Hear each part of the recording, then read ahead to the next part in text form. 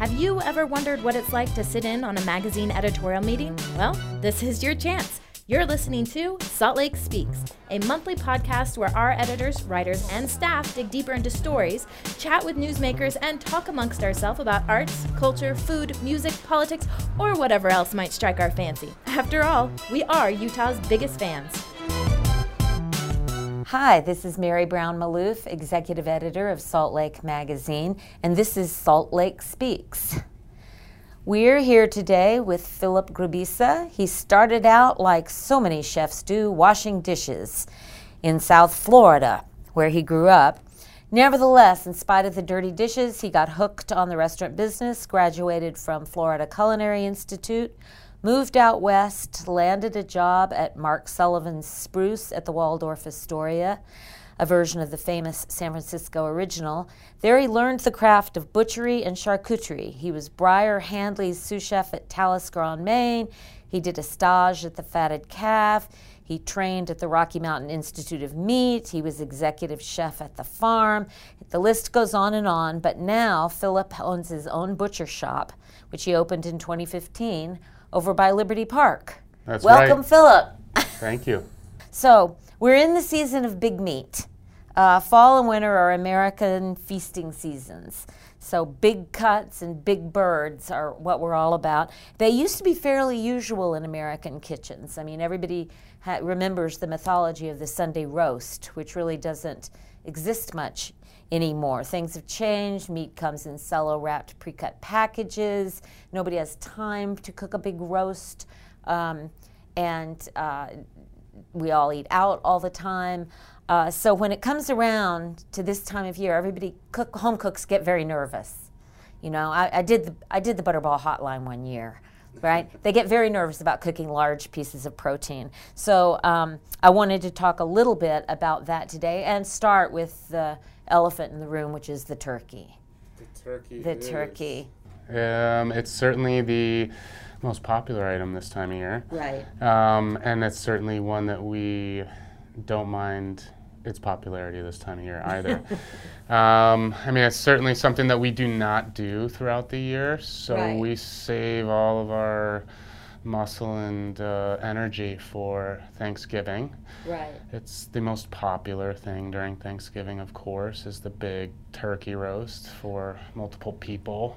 Utah has a big turkey growing business, yet it's hard to really find a local turkey, and your shop specializes in sourcing locally and organically, doesn't it? Yes, to the best of our abilities. To the best of your ability. Absolutely. Most everything other than poultry here in Utah we can find locally in the valley almost. Right. Unfortunately, when it comes to poultry and the numbers that we're trying to produce during this time of year, it's just not economical for us to utilize a small farmer here. There really isn't a small farmer here that's got enough turkeys to go around, and if they do, they're selling them at their retail price to make their dollar on them. So for us, it's like there's no wholesale poultry going on in Utah right now. Isn't that interesting? Because there's all those turkeys. Yes, and Yeah. they're there. They're there for that direct-to-consumer sale and not for a third party. I had understood there was also a problem with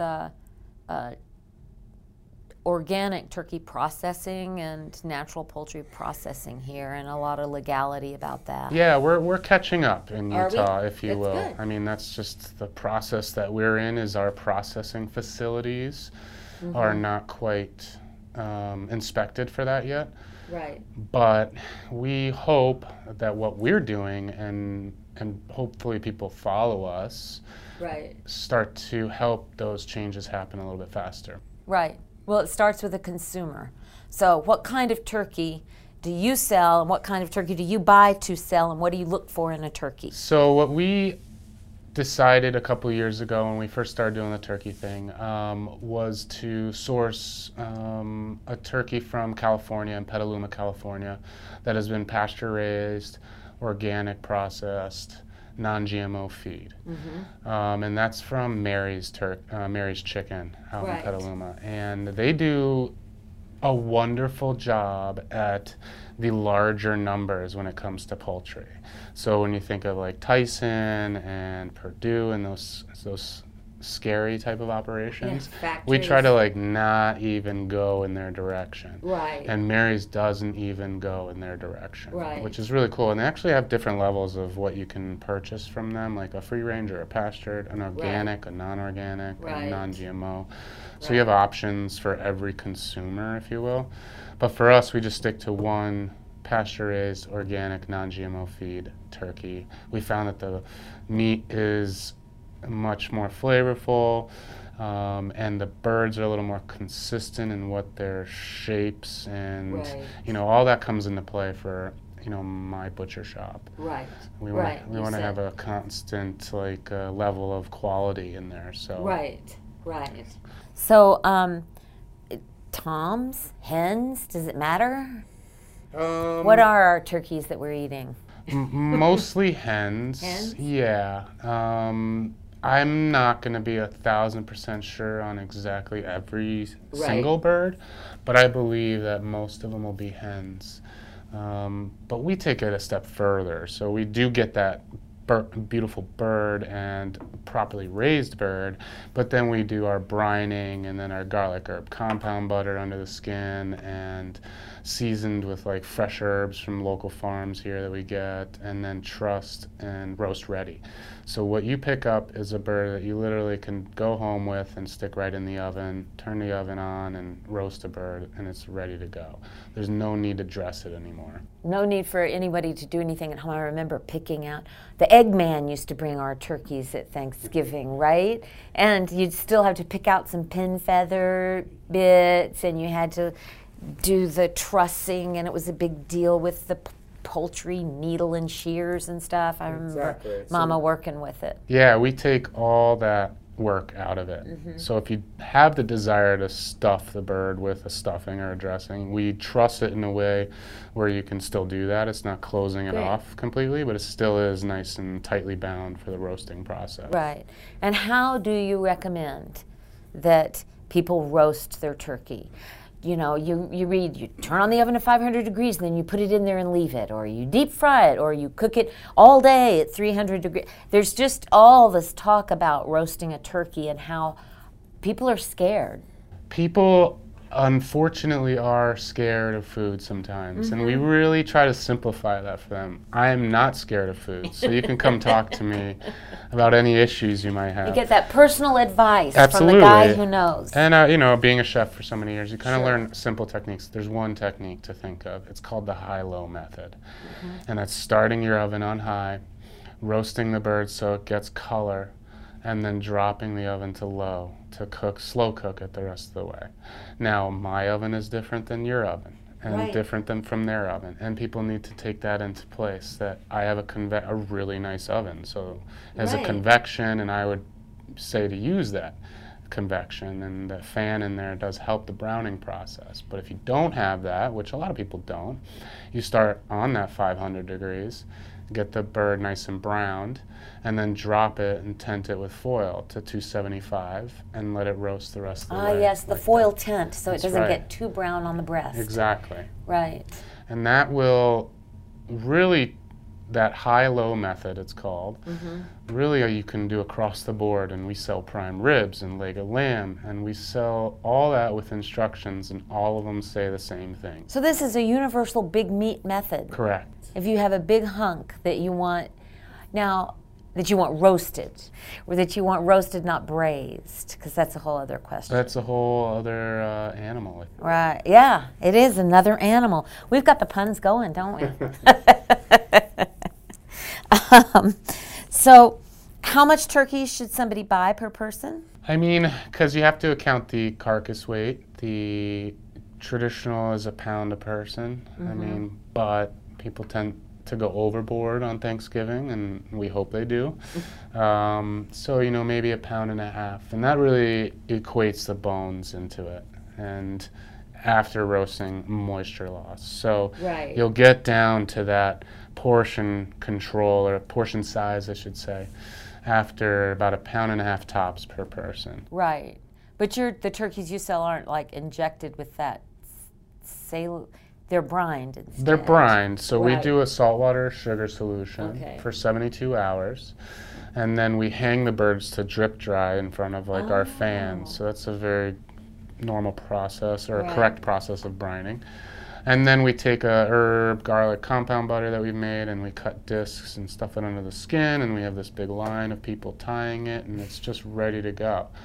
The thing that everyone has to learn is internal temperature and not the oven temperature. That's the big mistake, is Right. saying I'm at 275 degrees and roast it the rest of the way, but you're looking for, you know, that 160, 158, 155 is what we tell people to pull it out, because the carryover cooking. You Right. should let it rest for at least 30 minutes, that size of an animal Right. or roast. And so the thermometer tells all. Right.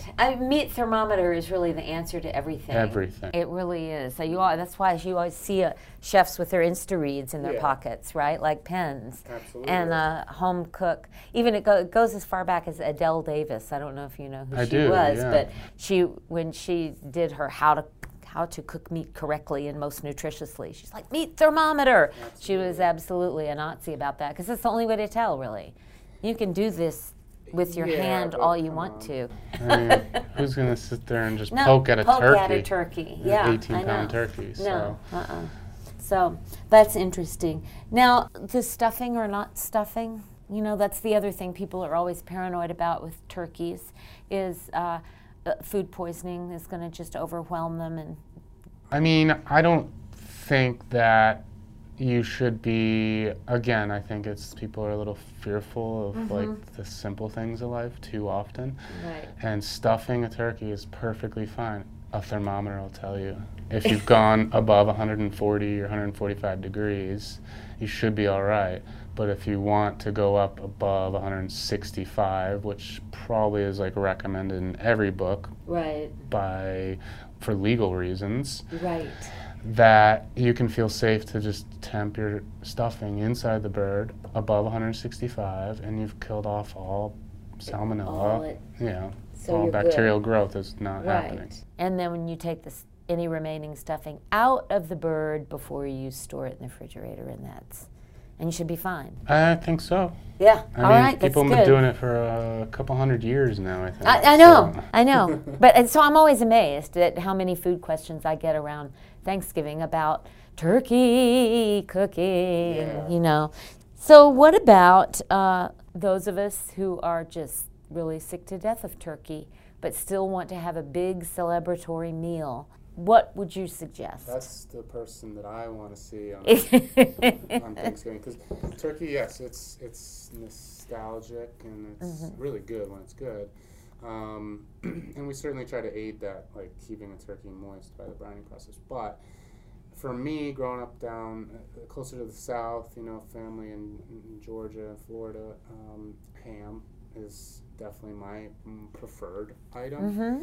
But if it were to go a little offshoot, start trying like chuck eye roasts and things like that, and do a roast beef instead of turkey. Because beef, you know, everyone goes to prime rib, and that's Right. There's a That's reason what I was that the gonna word say. prime is in front of the rib. I mean, Right. it's expensive, and there's other options. That's where we come into play with that whole animal approach. Is that there are so many other awesome, amazing roasts that we can season like we would a normal roast for a holiday, truss it, tie it, again, send you home with that high-low method instructions, and you could have a really nice like roast beef with like mashed potatoes and horseradish sauce type of thing, instead of the basic turkey, the daunting turkey it might be Right. at times for people as well. So you're talking about a boneless cut of beef. Correct. Wow. Yeah. Yeah, because I do always think prime, there's something about, well, everybody pictures the Norman Rockwell picture with the grandmother with the platter of turkey, and there it is, and it's presented, you know, and then somebody has to carve it at the table and something like that. But there's something about that presentation of a whole big piece of meat that just says feast, celebration. It's some medieval hangover or something. Certainly. And again, it's good when you have enough people to eat with you at that Right. point. So some people don't have the opportunity to have family in town Right. or to choose to go on a different holiday. And a smaller cut, at that point you can get something tailored to your group that's going to be there. Right. Instead of having to take on the 18-pound turkey Right. and hopefully people show up and all that comes into play. Right, and then you have the hash and all that to do Yeah. soup and days of turkey. Just days of Days turkey. of turkey, right. So a chuck roast Yes. is what you're recommending. Absolutely. Okay. What about pork? Pork, even better. I mean, I love pork over beef and chicken any day, but I think like a pork sirloin roast with the skin on, so you can puff the skin up with like crackling at the end of the cooking process. Oh, that sounds fantastic. Pork offers more textures when it comes to the whole larger piece cooked, as opposed to roast beef has a very common texture throughout it, and turkey Right. as well. Where pork, like I said, it's got the meat and then the fat and then the skin, which offers many different layers of textures in Right. food, which is more fun from a cook's perspective. So what kind of cuts of pork would you sell, did you I mean, say? certainly like even pork sirloin, or the pork loin, and just like you would like a bone-in pork chop, but the Sure, whole thing. the whole thing. The whole thing, with the skin on. And we all of a sudden flip that high-low into a low-high method. Oh, really? Correct. Oh. Because you want to dehydrate the skin as you cook it slowly, and then you jack the oven up at the end, and the skin will puff up. It'll almost like air fry in there. Like Oh, I did not know that. That's interesting. I hope everybody is taking notes. I'll have to listen and write this down later. Yeah. That's interesting. And so, what about the Thanksgiving adieu? What if you and me? We're just the two of us. We really don't have kids or grandparents or aunts and uncles.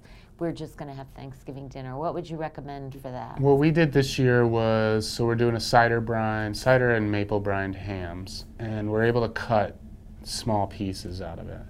And I think that's just the way to go for a small crowd. Or we're going to do like small game birds and stuff those with sausage. Like duck? I'd say like squab and quail. Squab and quail. Yeah, and then each person can get an individual miniature turkey, Right. if you will. Right. And it'll be more personal that way.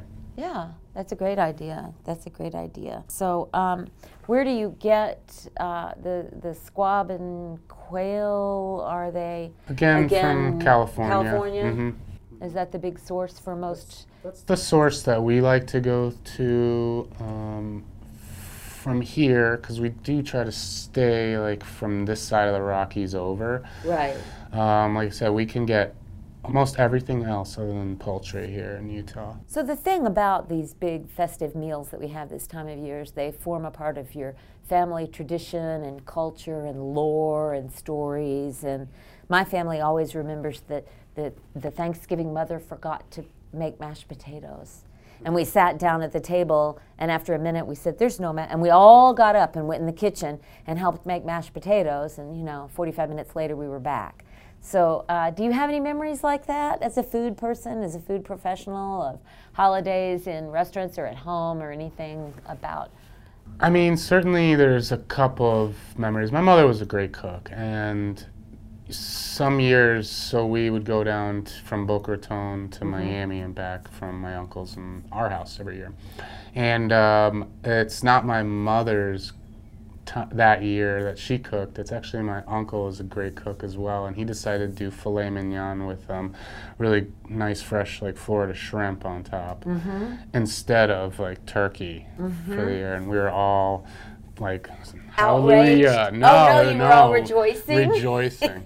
Because it was an amazing time to like, let's stop this. We've been doing this for maybe 18 years straight at that point. So that was a good memory. And then as a chef, I would say one year I decided to do buttermilk fried turkey breast for a meal and do succotash as the side. Oh, nice. Yeah. It's very southern. Yeah. Yeah, that's great. And people loved it. That's great.